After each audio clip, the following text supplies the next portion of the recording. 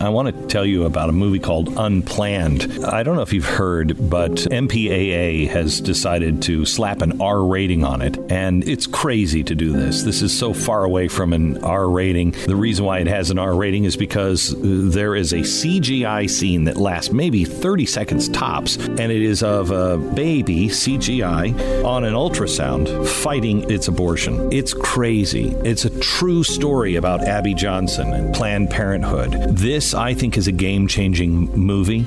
So much so, I have volunteered my time to be able to tell this story and to get people to come. So please, go to unplannedfilm.com. That's unplannedfilm.com. It will change you.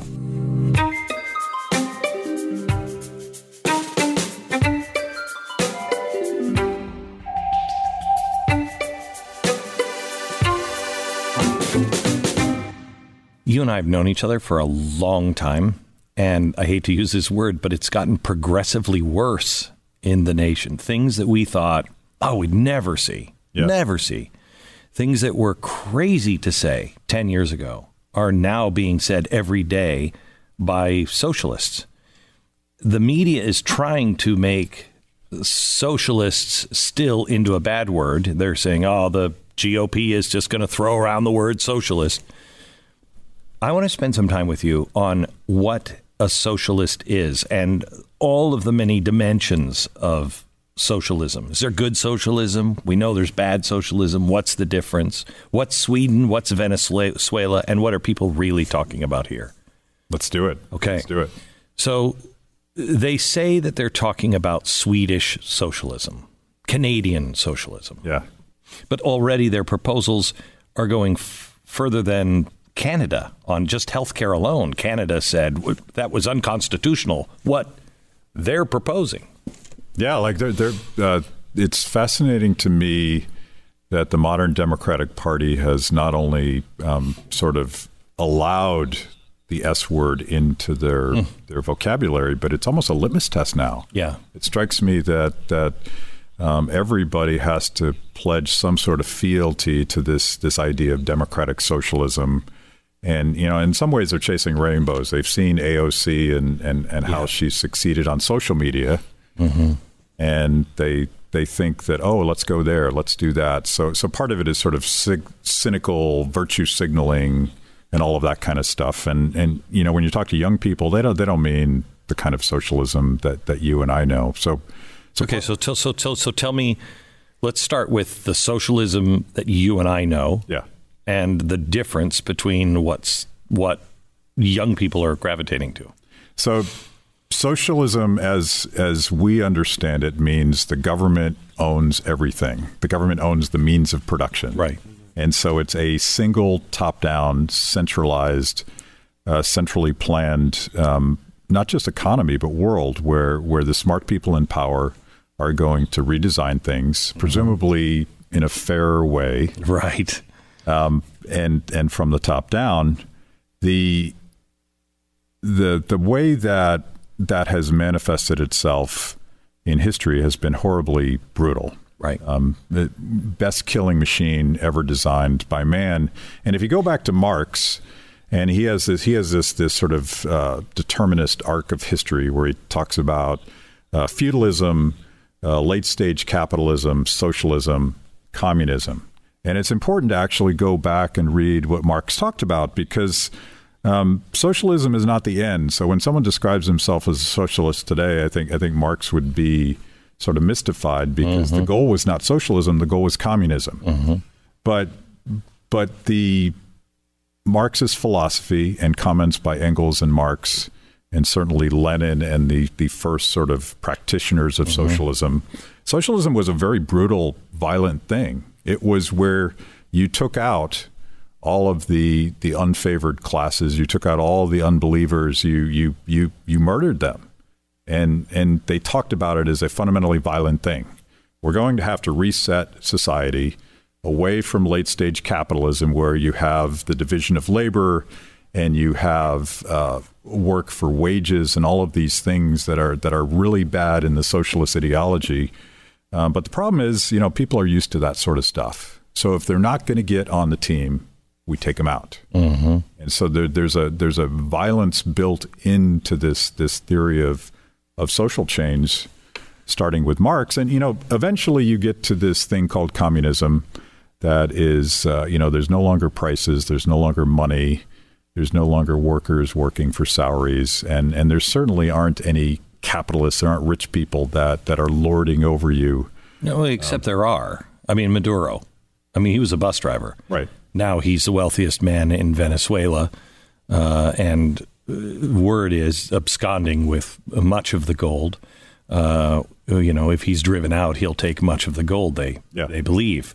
So they may not start rich, but doesn't it always end with the rich people, with new rich people lording over everybody else? And that's sort of the dilemma. They have this sort of romantic idea that we can somehow eliminate power structures if we can just get through this brutal phase of violent socialism. But that's not how it works. And, one of the fundamental critiques of socialism, and I think democratic socialists are going to have a fundamental problem with this, is in order to redesign society that way, you have to centralize everything. You have to give somebody a lot of power.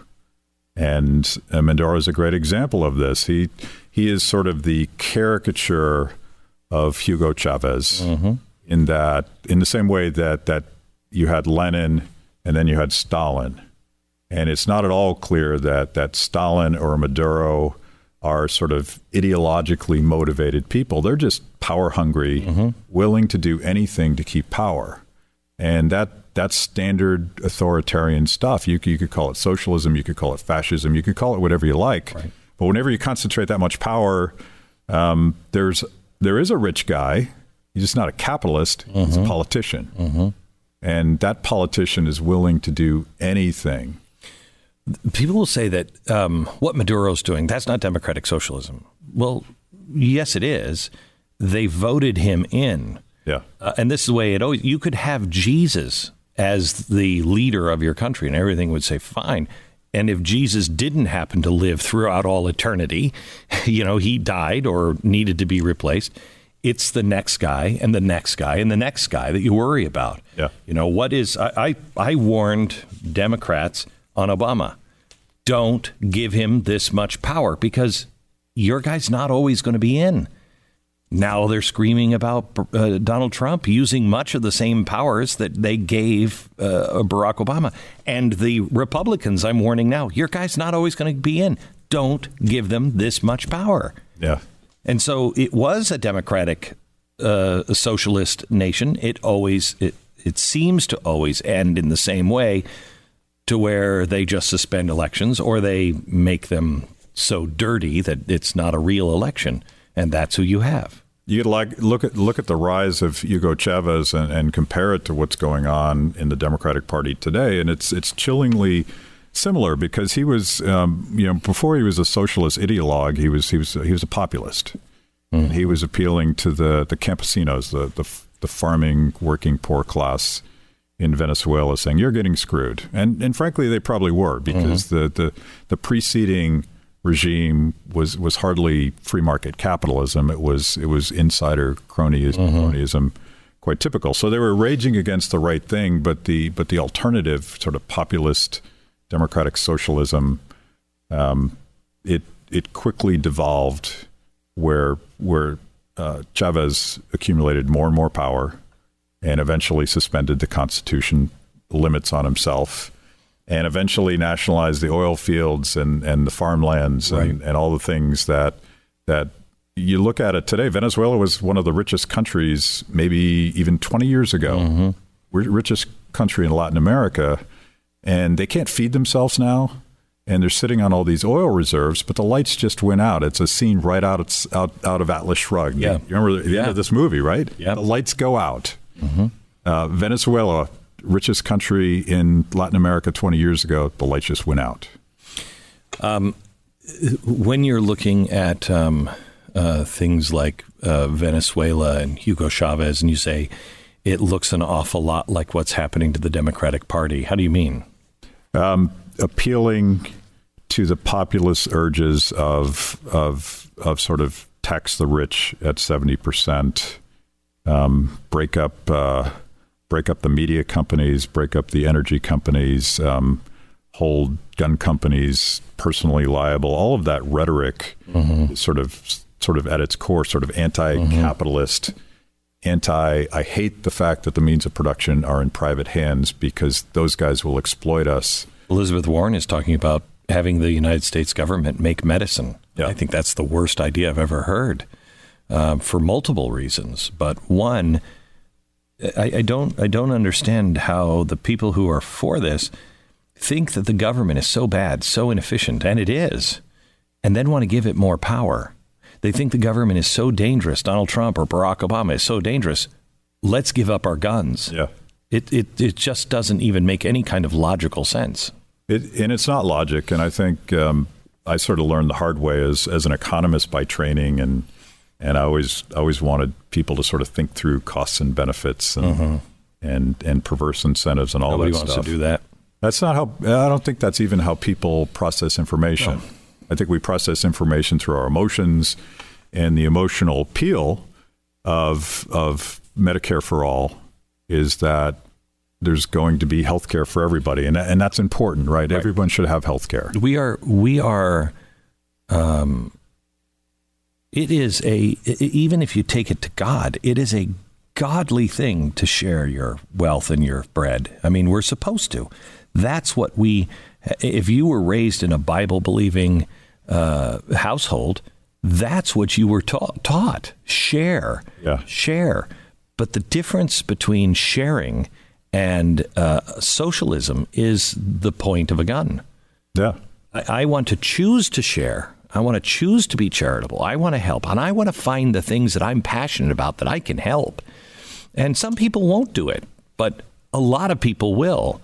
And we've crushed the soul of people wanting to help and making it more and more impossible.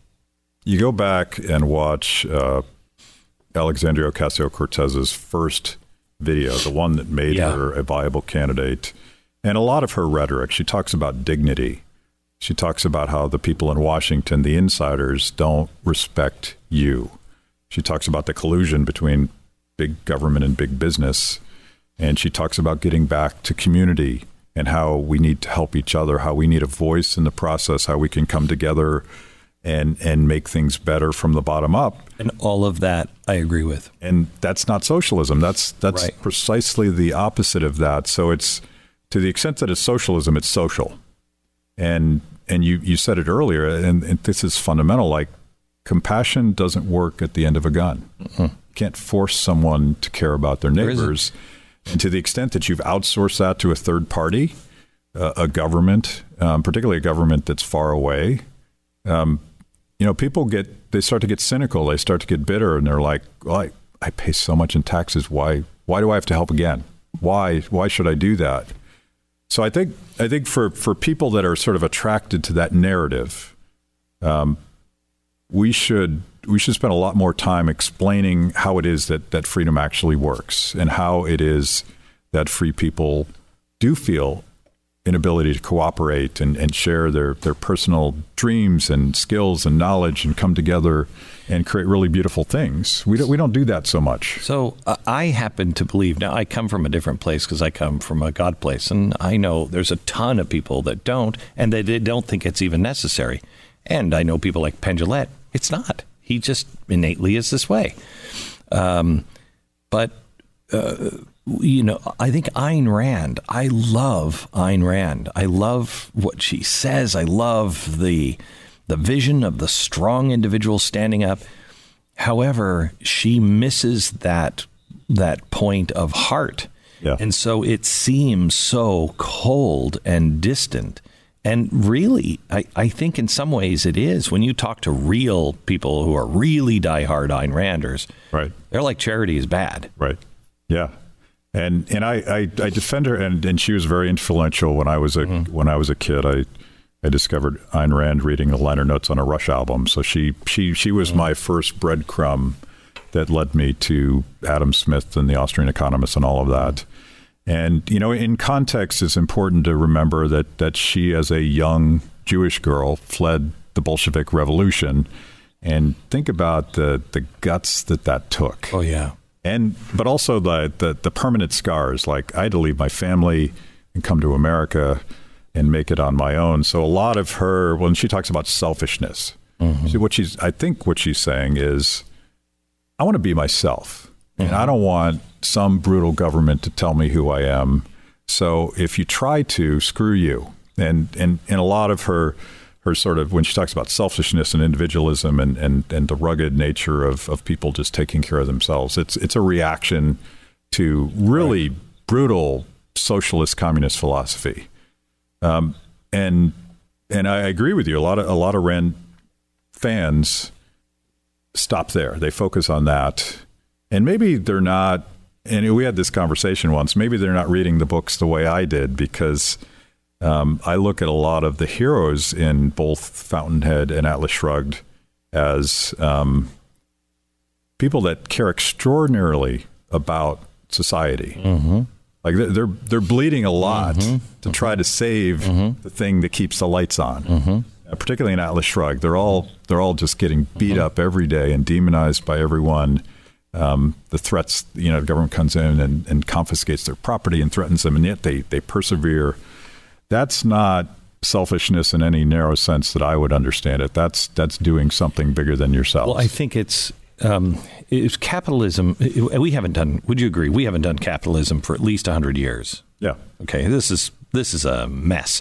A lot of the things that people that think that they are progressives, they think they agree with. That's kind of the root of what we have right now. Yeah. And it's pulling away from the Constitution and the rule of law and the independence and the gathering of power in Washington that's causing so many problems.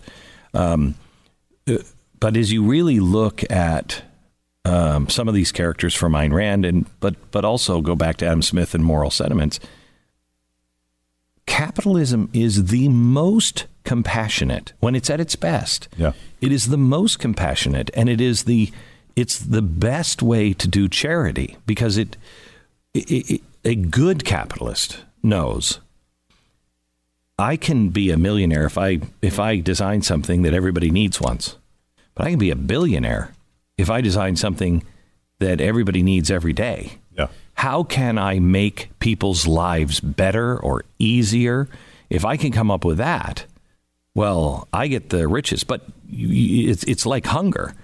We have done so much to pull people out of starvation, to pull people out of poverty.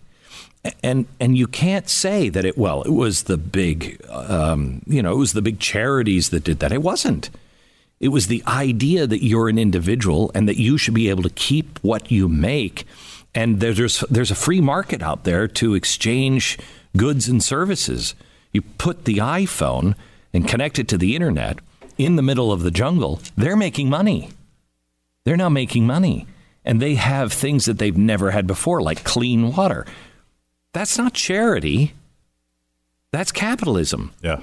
But it's the best form of capitalism, is it not? Yeah. And I hesitate to use the C word. And reportedly, it was Karl Marx that sort of set up this false choice between socialism and who could be against being social versus capitalism, which emphasizes one small part of what a free market economic process is, the accumulation of capital. But that's not what freedom is about. That is a consequence and a useful tool by which people can create wealth and prosperity and lift people out of poverty.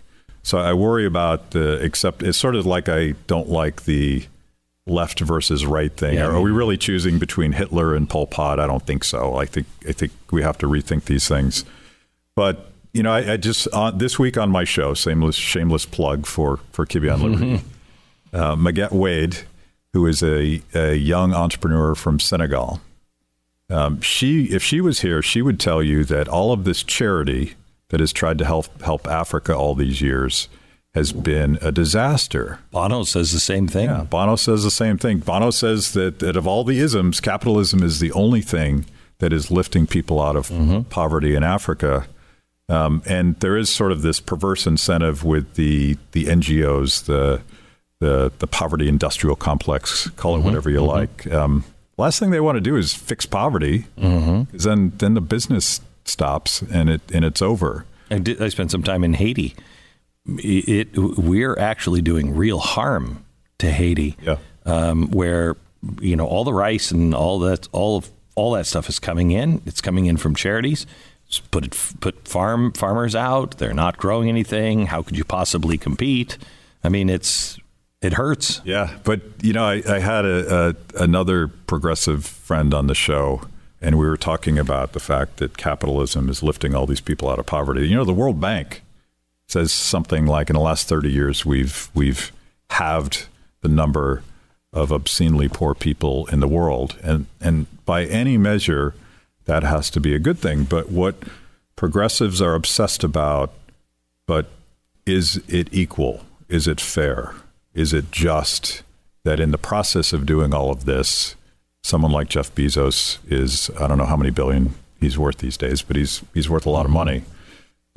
They don't like that. And I even look at the data to take it a bit further. Like, there isn't actually a trade-off between equality in terms of income equality and prosperity. Those things actually work and rise together in practice. But again, we're making an economic argument. How do we feed people? We do it through free enterprise and taking that burden off of production of food and everything else. And the other side is making an emotional argument that it just doesn't feel right. How do you argue against that doesn't feel good? I think one way that I want to do it is we're going to go to Senegal and we're going to talk to people. And I want to sort of humanize the positive effects of what free market capitalism actually brings to that country, but also humanize the unintended consequences of charity and government regulation and all of these top-down. The theme is top-down, right? All of these top-down good intentions never ever work out. But if we're having an emotional conversation instead of an economic one, let's talk to people.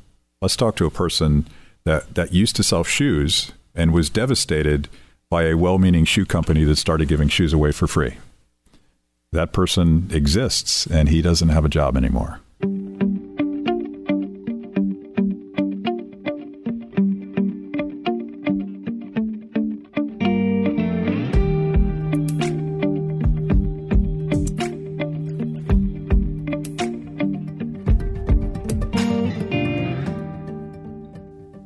And the person who gave the shoes away probably has no idea how much damage he did. Yeah, there's no understanding of what Bastiat, he talked about the seen and the unseen. The seen is making sure that kids in Africa in that village are receiving a pair of shoes. The unseen is that you just disrupted the informal economy that creates all the jobs and all of the means by which the people themselves could lift themselves out of poverty without a handout. The handout is corrupting, and it destroys the sort of institutional evolution that would allow people to help themselves. Mm-hmm. A lot of that has been lost. I mean, even FDR said you have to provide a man work. If you just give him welfare without providing him work, eventually he'll just roll up in a ball. He'll be useless. I mean, the idea even of Social Security was that's for the people who didn't retire. There was no retirement.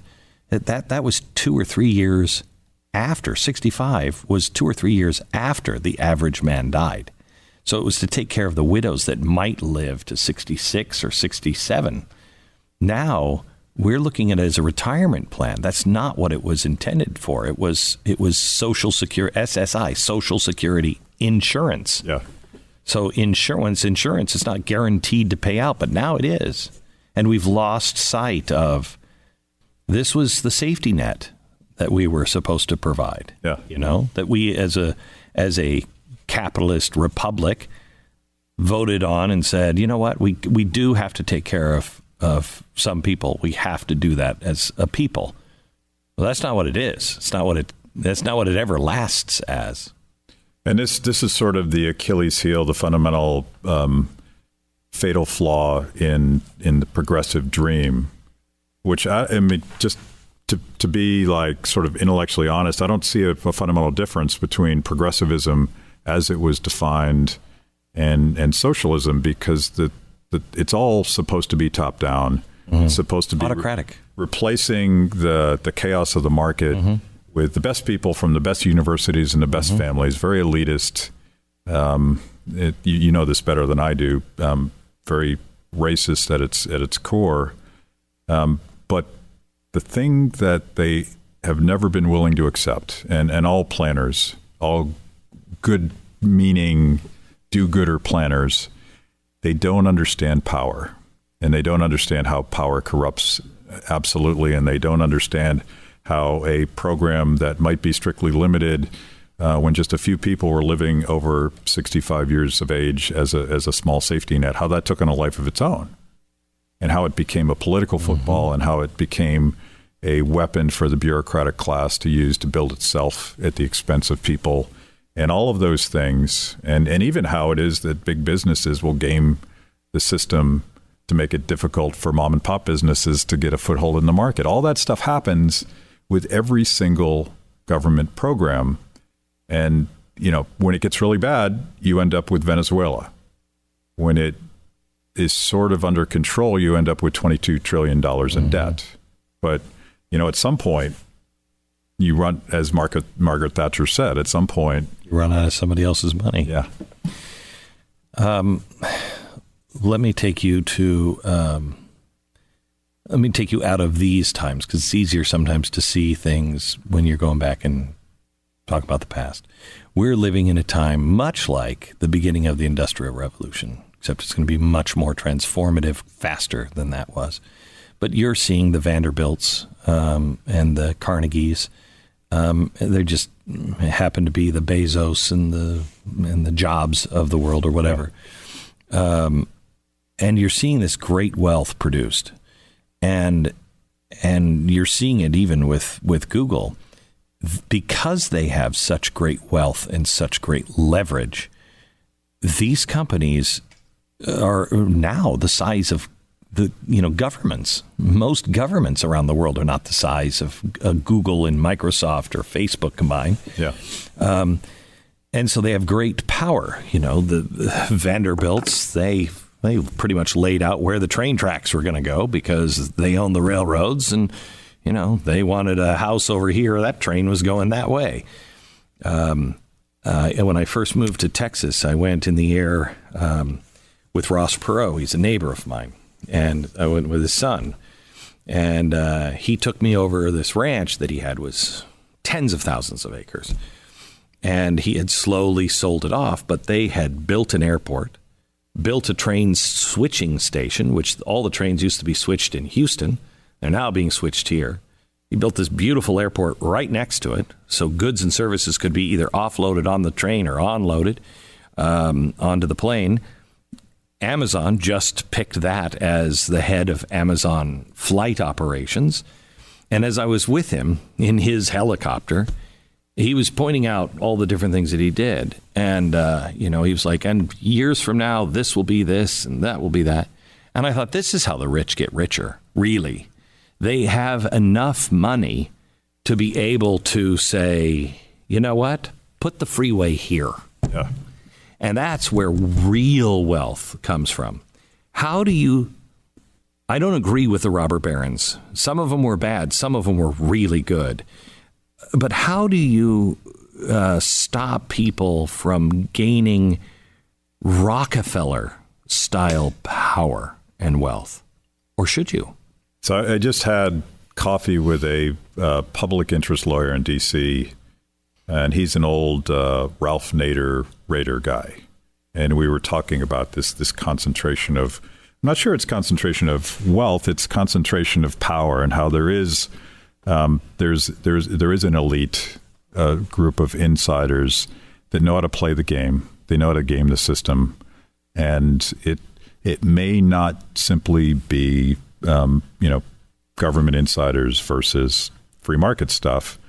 But I do think when you dig into that stuff and the stuff that Amazon is doing, the stuff that Google's doing, they have a lot of government contracts and they have a lot of power in Washington, D.C.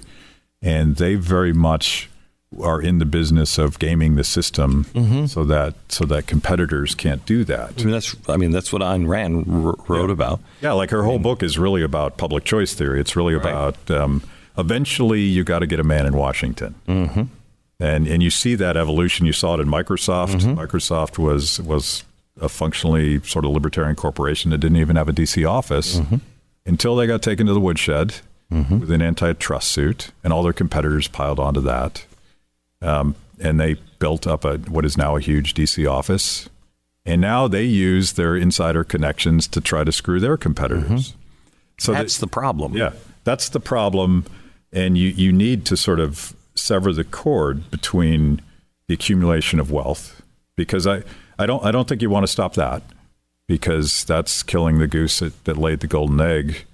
But how do you make it so that these very politicians that are preaching to us about fairness and justice, and Elizabeth Warren wants to break up is it Amazon? I forget. Like, she wants to break them all up. What she's really doing is sending a signal like, you got to play ball. Like, I want a piece. So if you come to the table and work with me, help me get elected, donate to my campaign, I'll make sure that you have a seat at the table when we craft the plan to break you up.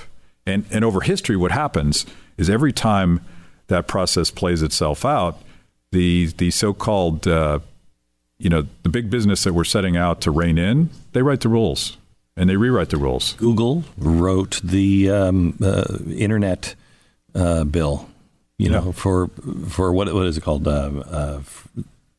It's not free internet, but you know what I'm talking about. They're the ones who wrote that bill, right? Internet neutrality. Yeah, net neutrality. Net neutrality. I mean, that should make you stop and question. Wait a minute, Google wrote that? Yeah.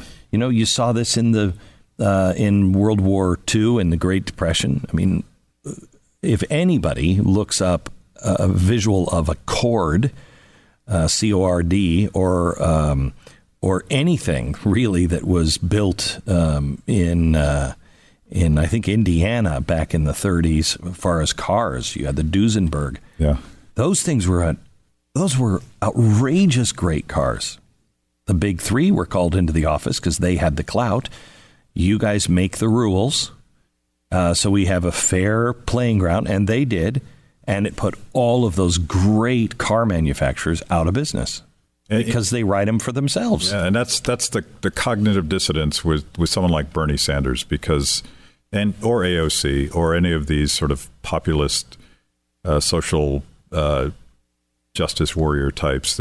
I'm with them when they're raging against the machine. I'm with them when they talk about the collusion of big government and big business. I'm with them when they complain about permanent war and mass incarceration and crony capitalism, all that stuff. But they don't seem to understand how power accumulates because of the very policies that they advocate, and how they, no matter what the program is, it could be Social Security, it could be Medicare for all, it could be net neutrality. There's always a middleman.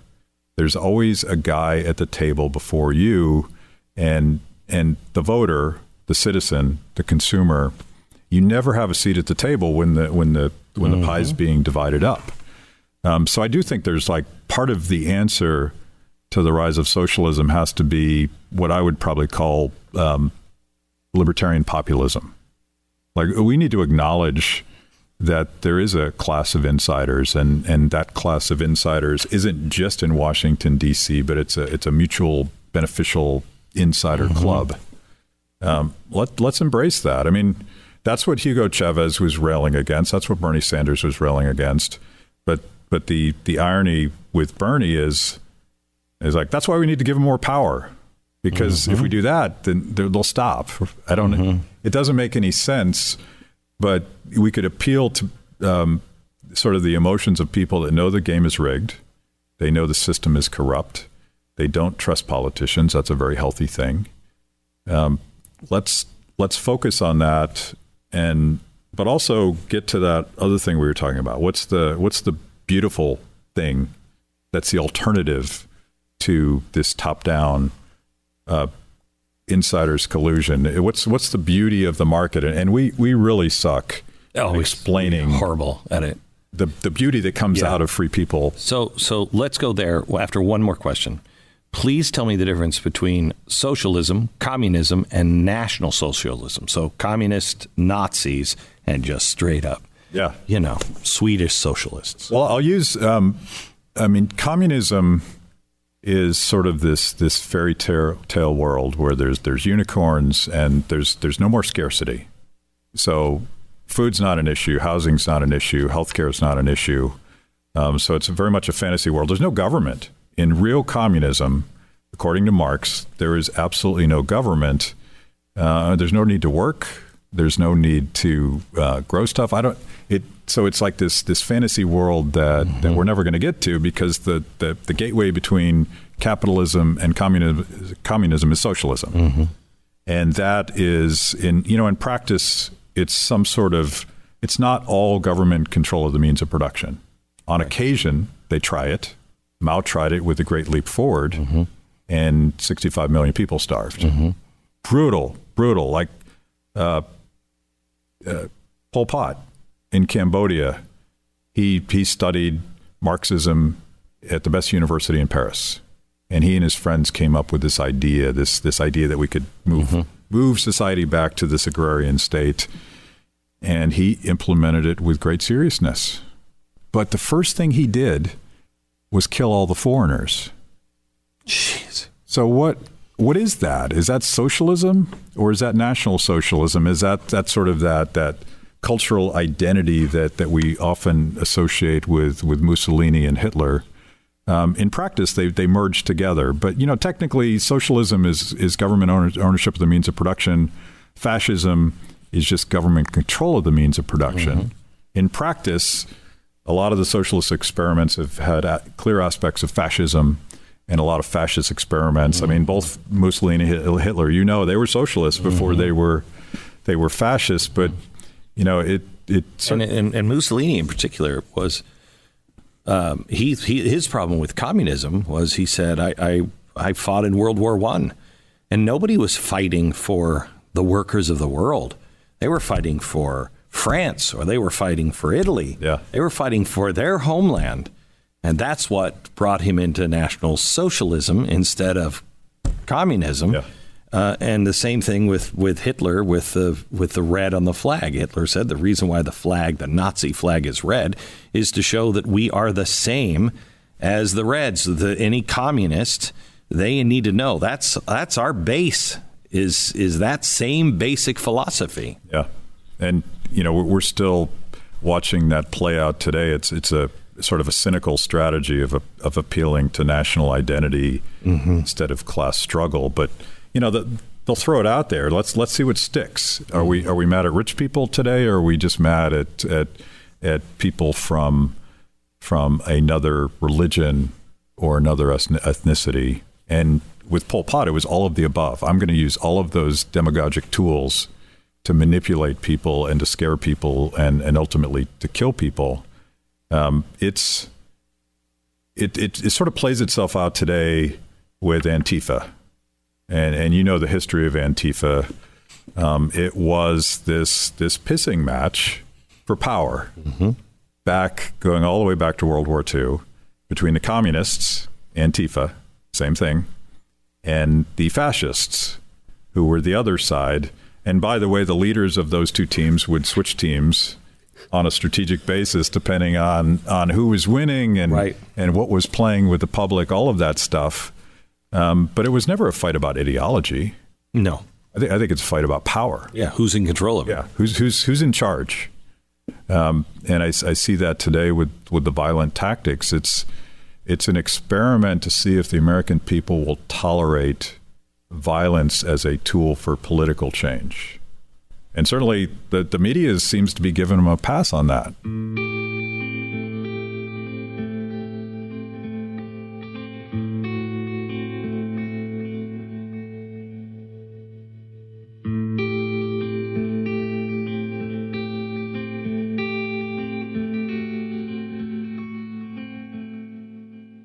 So tell me about the beautiful alternative, because no one is communicating this.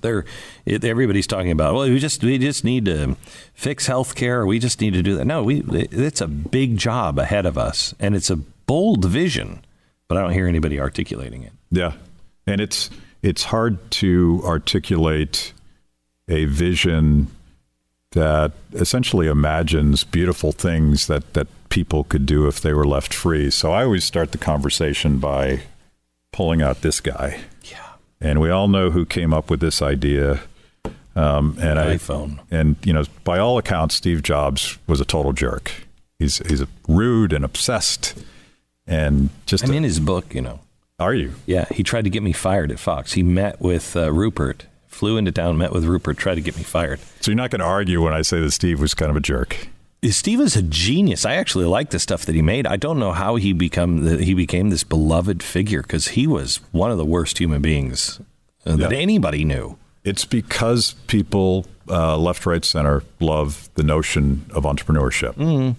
What about Elon Musk? He's not getting love. Well, he should stay off Joe Rogan, maybe. Or at least have the pot stay off Joe Rogan. Yeah. Smoke after the show. Yeah. We'll work it out. Yeah. But I think, this device, and I go, because I'm a dork, I always go back to Ludwig von Mises. My wife hates me for this. She's like, nobody cares.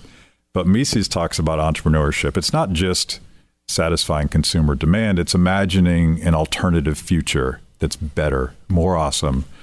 And part of his stubbornness, jerkiness, was forcing his colleagues to say, this is what they want. They don't know it. Don't go market test it.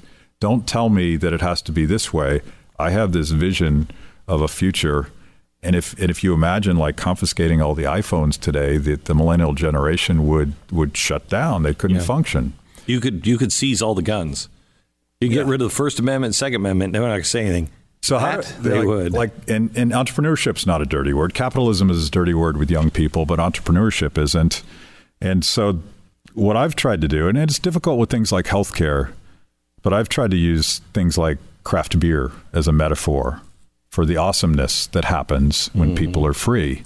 Because there's, in the craft beer world, there's a sense of radical innovation. You can make a triple IPA quadruply hopped with hops from all over the world, and it's 12% alcohol, and it'll make you completely incoherent if you have two of them. But it's sort of a quest for people to create that and see if there's a marketplace for it. There's all of these sub communities who get together and try to find the hoppiest beer out there. There's a sense of community at these craft beer places. And it's really a metaphor for everything we love about markets. You have an entrepreneur, and he's not just trying to make a buck. He's trying to create something that he loves. He's trying to create something that he wants his community to love. He's trying to serve an audience by doing something that he's not even sure they're going to want. And so finding stories like that, we could find them in charity. We could find them in markets. We could find them in products and services. I think one way to explain the awesomeness of markets and how it produces community in a sense of, dare I say, social responsibility.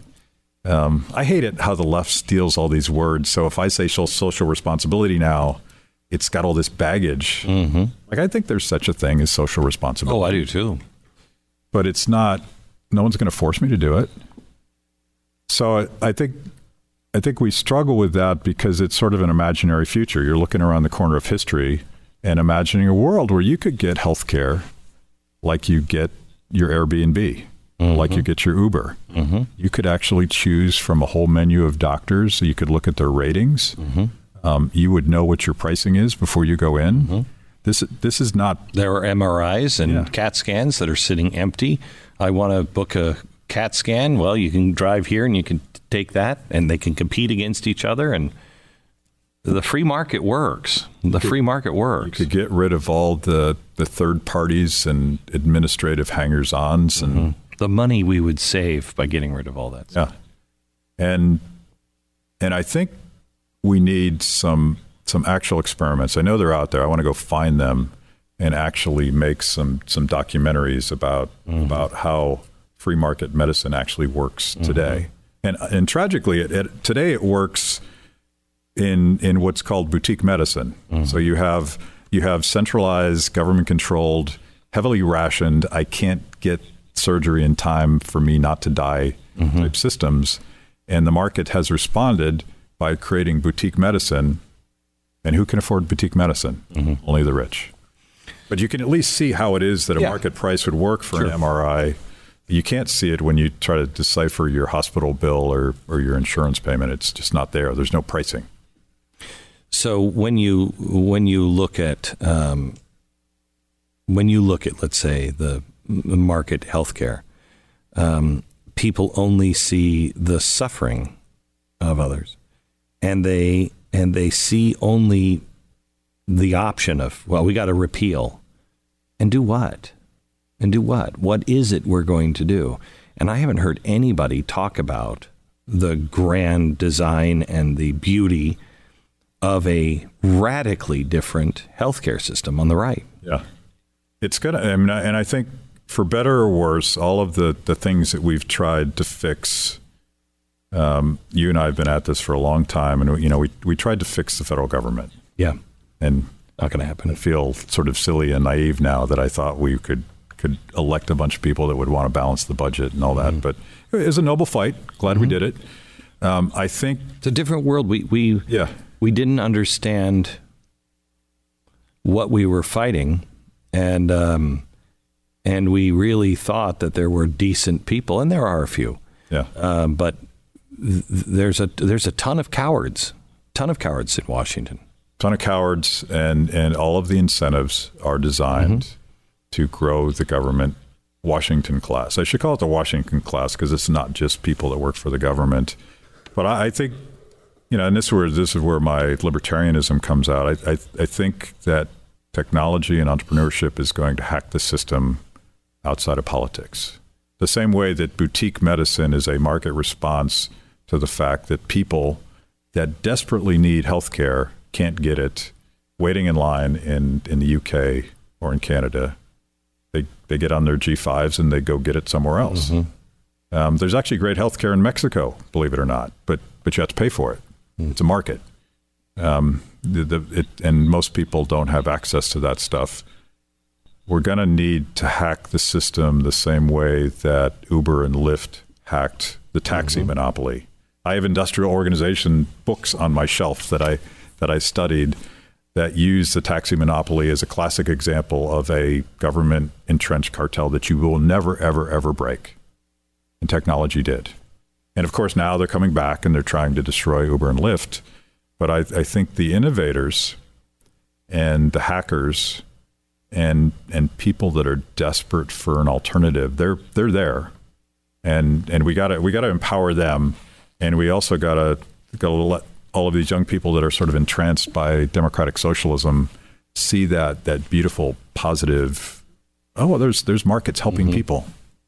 And isn't that the problem with, Uber and Lyft were able in the rest of the country to run tests, to run experiments, to see if this would work before it was released nationally. And you didn't need the government to change anything. You needed the government to say, hey, this is a new thing and they have a right to exist. Or enforce that right. Yeah. But you don't really need the government on things. We've lost the ability, for instance, on healthcare. You can't do things. You can't just say, you know what, we're going to do something ourselves. We're going to do something as the state of Texas. You can't do that. And so the government just shackles you.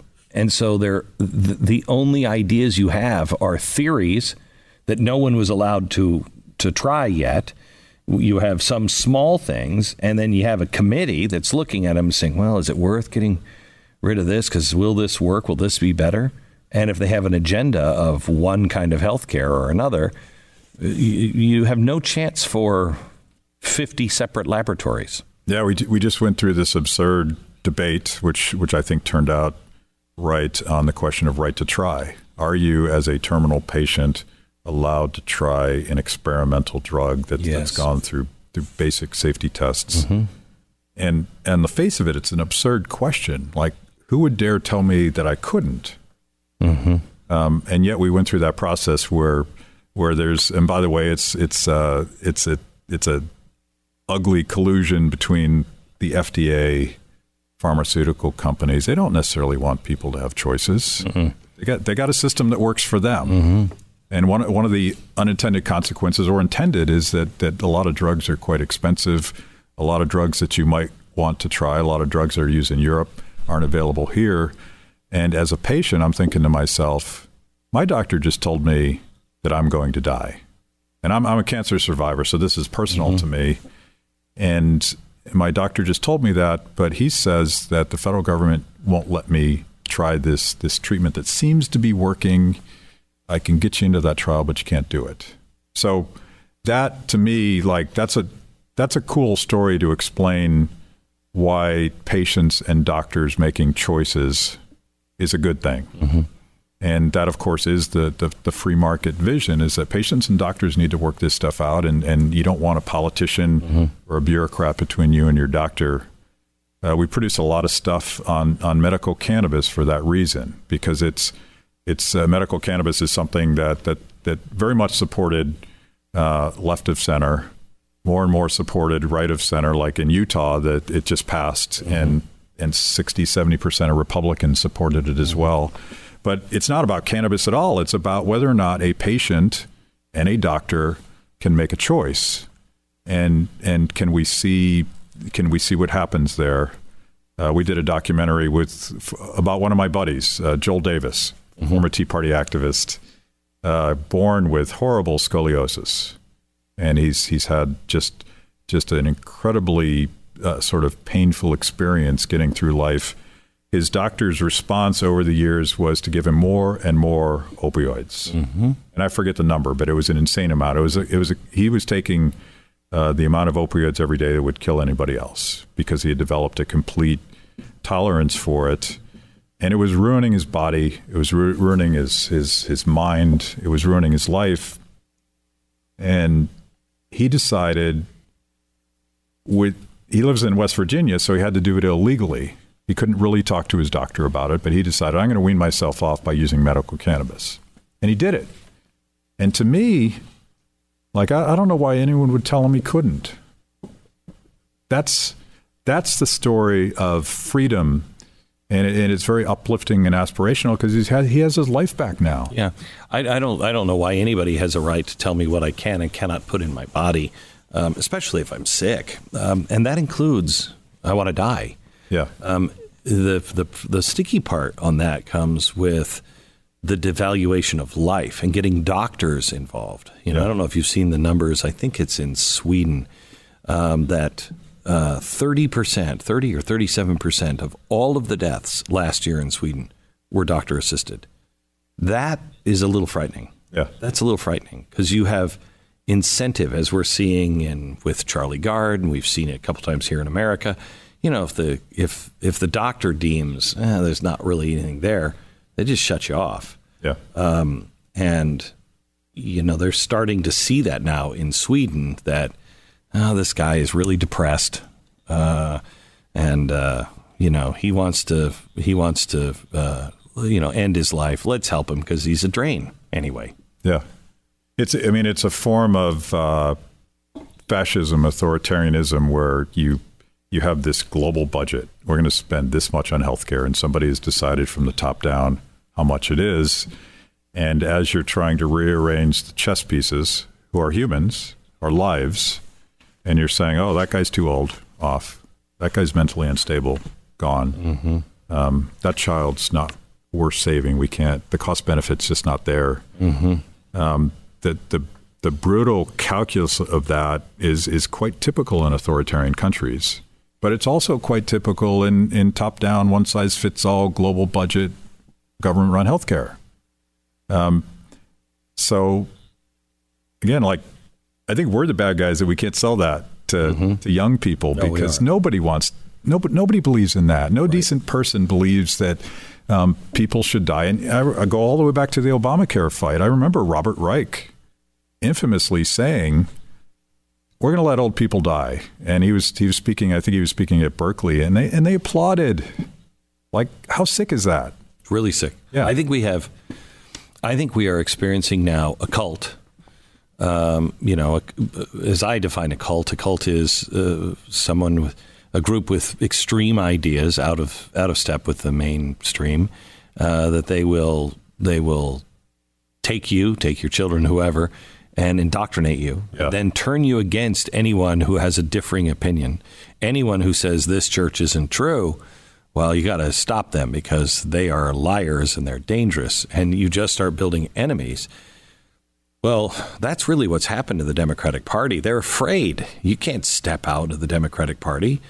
And they hold these cult-like meetings. The scary thing is they're also a death cult. They are, hey, let's light up the, Empire State Building and shout our abortion. Wait a minute. It used to be safe, rare, legal. It's not rare now. It's not rare.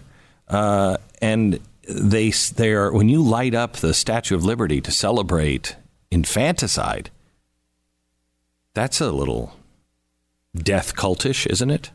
I wonder how their coalition holds, because I studied with great interest the Women's March and Indivisible and how it compared and didn't compare to the Tea Party movement.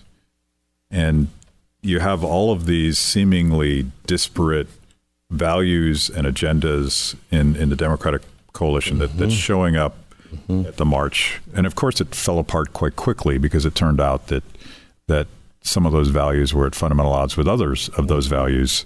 And whatever else you want to say about the Tea Party, there was a time between 2009 and 2013 where the values were almost 100% consistent. You could randomly walk into a crowd, and I did this all those years. Like, why are you here? What are you thinking about? And they would all give you some iteration of, I'm here because my government has gone bonkers. We need some fiscal responsibility, constitutionally limited government, and individual liberty. And by the way, they would have all sorts of opinions about all sorts of other things. But that was the glue that held them together. And the modern Democratic Party doesn't have that glue. And they have to I think they have to hide the authoritarian nature of what they're getting at, because I don't think that sells. So you're going to go with populism. You're going to put democratic in front of socialism. Maybe you're looking at me saying you're way too optimistic that this doesn't hold together. But in order for it to fall apart, like, what's the alternative? Where do you go if you believe in liberty and freedom? Where does a Tea Partier that still doesn't like Wall Street bailouts and doesn't like the national debt and doesn't like budgets that never balance and doesn't like limits on free speech, all of that stuff? And I just describe myself like I'm drifting out here. I'm trying to find a home. I think you got to go upstream of politics. I think politics corrupted the Tea Party. I think politics corrupts everything.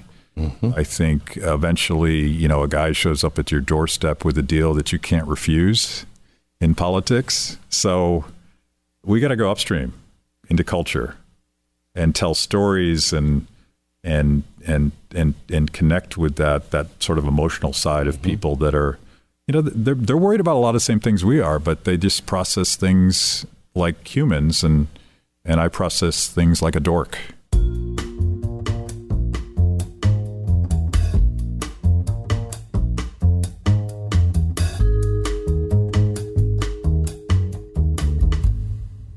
I said something yesterday on the air, and it doesn't matter what it was, but I had a friend write to me, and I wasn't in lockstep with him, and he was very upset. And I'm like, dude, we're never going to be in lockstep. That shouldn't be a goal. I know. Why all of a sudden because it was about Donald Trump. Well, because blah, blah. And you don't want to live in that world. Yeah. But it seems like that is the world that is getting smaller and smaller and smaller, that we have to be in lockstep. We're much better off if we can look at each other as individuals and say, I don't agree with you on that at all, but oh well, you want to go get a shake, or you want to go have a drink, or whatever.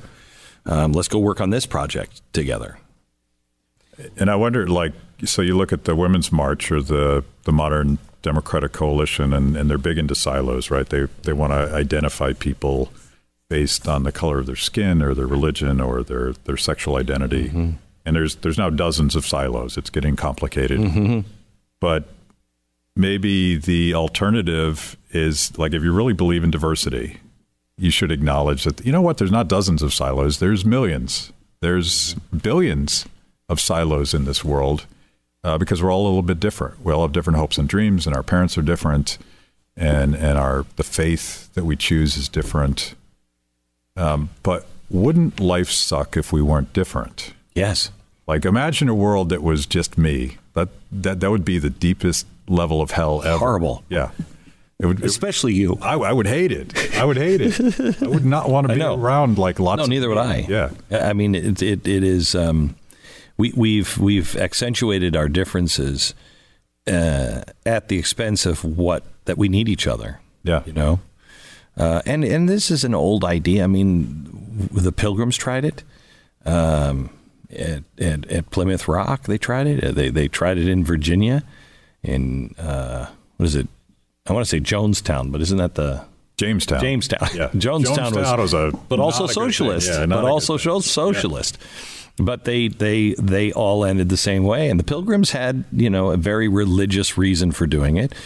Jamestown had just a kind of a big government kind of reasons for doing it, but they ended the same way, and it just doesn't work. Yeah, it just doesn't work. No matter what your motive is, it doesn't work. We talk about who has a big vision.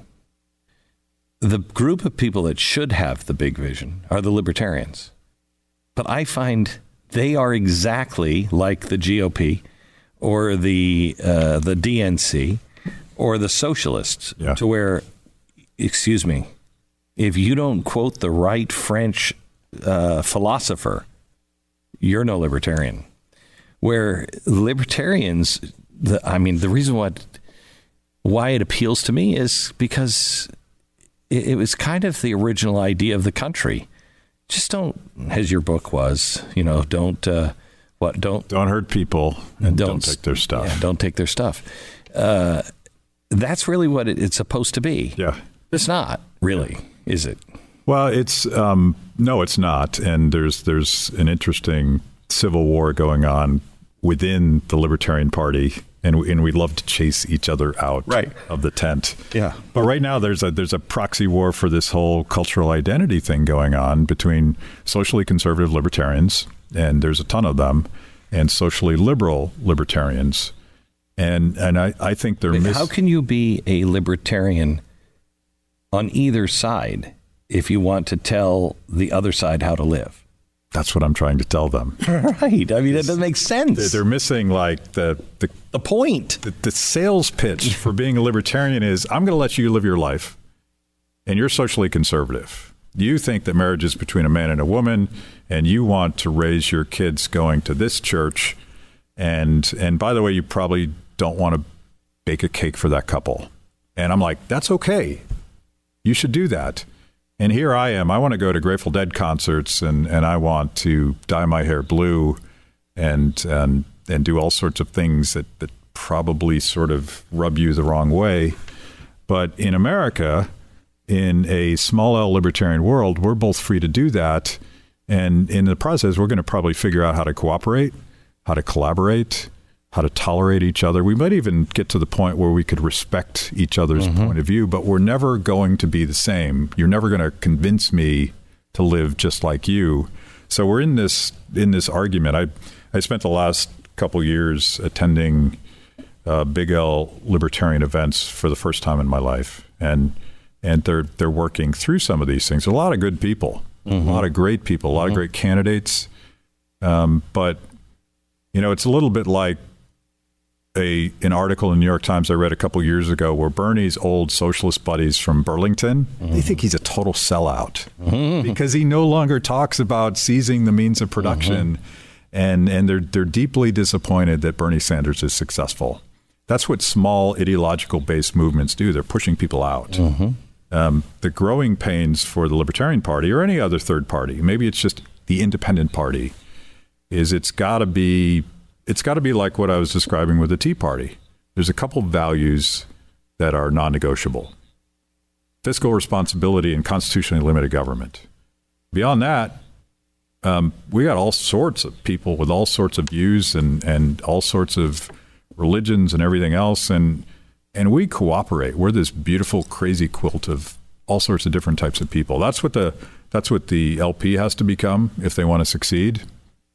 That's why I'm here. I think that's sort of the vision that you and the powers that be have for Blaze TV. Like it's a place where we're going to agree on a couple things that are really important to us.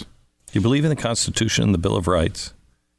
Do you believe America hasn't always been, but is the biggest force for good because of the free market system? If you believe those things, man, I don't care about anything else. Yeah. Because those two things tell me you're not trying to change the fundamental system and you believe in these rights that are sacrosanct. What else is there to argue about that matters? Yeah. Really? There's not much. And so we're having a little social experiment right here, and so far nobody's died. And no. So were the founders libertarians? I mean, was that how they would describe themselves today? Yes, and they wouldn't know that word. Right. They would call themselves classical liberals. Classical liberals are just Scottish Enlightenment types. Yeah. I don't know what I guess they would use the word Republican. That's what Jefferson would call it. But it was very much a libertarian vision with a healthy dose of radical democracy in there. And they argued about how much they would empower people to govern themselves. But in the context of everything else that had happened before them, that was a radical idea that individuals actually mattered and that they could be trusted to govern themselves. So it probably is, I've never thought about this before, but it's probably some flavor of libertarian populism. They're raging against the machine, right? They're raging against the king. They have this very high-minded vision of all people self-governing. They didn't get slavery right. We eventually got that right. But the vision and the context of where they were at the time, which is so radical, pie in the sky, unicorns. So when I think about what they did, I think we might be able to fix our problem because theirs was bigger. Yeah. And as far as I know, the king's not going to behead us, at least not yet. Not yet. Yeah. Let me go one more place. From the founders being libertarians. You're a deadhead. The Grateful Dead have all of the earmarks of libertarians. Yeah. I mean, hey, look, it's our music. You're having fun. Bring your recorder, but plug in down here. Just get a good, clean copy of it. Yeah. They're creating. They charged you. They saw what people were doing. They enabled them to do it, didn't try to chase them out. And they became the Grateful Dead because of that. Do your own thing, right? Yeah. Yeah. It was and I've told you this before. I modeled, to the extent that I had any influence over the organization of the Tea Party, I wanted it to be leaderless. And I would always refuse to tell people what to do. I would always say, you guys figure it out.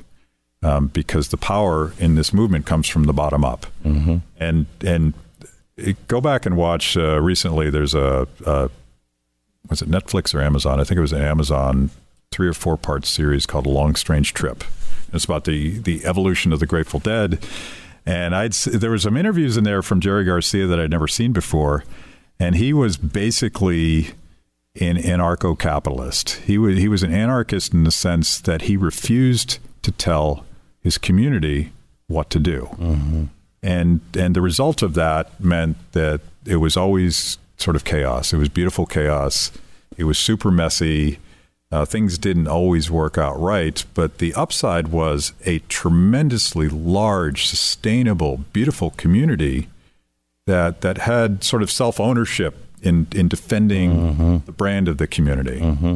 That to me is what America should be. I don't want to be told what to do, and I suspect that for all of our problems as individuals and all of our failings, we could create something more beautiful by being free than we would ever do by having a leader. Let's have Jerry tell us what to do. It's like, no, I'm not going to tell you what to do. It's almost, this will upset people, but he's sort of like a Washingtonian sort of figure. I'm not gonna be a king here. And if you make me, I'm going to stop. So yeah, there's that thing, and it was a very American thing. And I think that's what the difference between the Tea Party and the 9/12 Project was in the end. There was a few set of principles, no leaders, all local leaders. Yeah. And the Tea Party had no leaders at the beginning. And as it went on and on and on, it started to coalesce around some voices. And I fought back and forth with myself. This is not going to last because there is no leadership. However, there are 9/12 projects still around. They're doing different things. All of them are doing different things. Yeah. But it is a sense of community and guarding your own community. Right. This is who we are. This is how we interpret it. The best ones, and I still speak to Tea Party groups occasionally, the ones that are still robust have gotten away from politics and focused on local stuff. And maybe it's local politics, maybe it's a school board, but things that matter specifically to them and their neighbors. It might be, public works projects, charity type stuff that they're doing. And if you had it all to do over again, and of course nobody engineered this, it emerged spontaneously, and it gravitated immediately towards, we need to elect these people. And some of those people jumped up on stage and said, I'll name names, like people like Sarah Palin. She saw an opportunity. She jumped up on stage and she said, follow me. And I think that was the beginning of the end. And pretty soon we had a slate of candidates, and pretty soon we were defending the Republican Congress. And that's when all of the clash between defending the values, which are clear and pure, versus the political expediency of just getting down the road, that ultimately tore it apart. Yeah, at the beginning when it was pure values. Look, we're standing up because we believe these things. Yeah. And it was in the hands of the people. It was magical. It was like a Grateful Dead concert. It was. There was without all the drugs and without the drugs and the grilled cheese sandwiches, right? And the tie dyes, because everyone had probably American flag T-shirts on instead. But I still remember those early massive gatherings where the park police and all of the planners that manage crowds to make sure that nobody gets hurt, they had no idea what was coming. And they were caught flat-footed, and as a result, the metros shut down, and there was no crowd control, there was no safety barricades, there were no porta potties, and everyone just kept saying please and thank you. They didn't burn anything. They didn't leave it a mess because the rules were there. That no one needed to come in Jerry Garcia style and say, I'm in charge. Here's how you guys have to behave. They knew how to do it. It came from the bottom up. And they believed in restoration, not destruction. Yeah. And of course, you don't see that. No. With the most remarkable thing is having 500,000 people on the mall that we did on 8/28 and 2010, and I saw that mall before, and I saw it afterwards, and it was cleaner after everybody left. There wasn't a scrap. People brought their own trash bags. That boggled my mind. They brought their own trash bags and just cleaned up all the trash and just neatly put them over by the garbage cans. It was insane. So you want a real-time experiment of what free people do without being told to clean the mall, without being told not to punch their neighbors or set cars on fire. Their rules were better than any set of rules you could have come up with. Oh, yeah. And they wouldn't have done it. Yeah. Had I said, and we've got to clean up the mall, and we've got to have a committee to... People would have done it begrudgingly. Some people would have done it, but this was just spontaneous. Right. Yeah. The next iteration, Tea Party 2.0, is probably not a big gathering on the mall. It's probably going to be some sort of digital gathering where people who are, I call them liberty curious. They're sort of uncomfortable with the choices they have right now, and they're seeking, particularly young people. They're going to YouTube and they're curating a curriculum for themselves because they know. And maybe it's Jordan Peterson. Maybe it's a little bit of this, a little bit of that, a little bit of the other. They're looking for an alternative, and I think they're going to create that for themselves. They're going to create that community. There's a great Harvard Divinity School study about how it is that young people are crowdsourcing a sense of community by joining a church or joining CrossFit or whatever it is. They want that sense of community and actually use technology in a constructive way, unlike the way that Facebook and Twitter tear us apart. It's human nature. We want to belong. Yeah. We want to belong and belong to each other. So, Matt, as always, thank you. Thank you.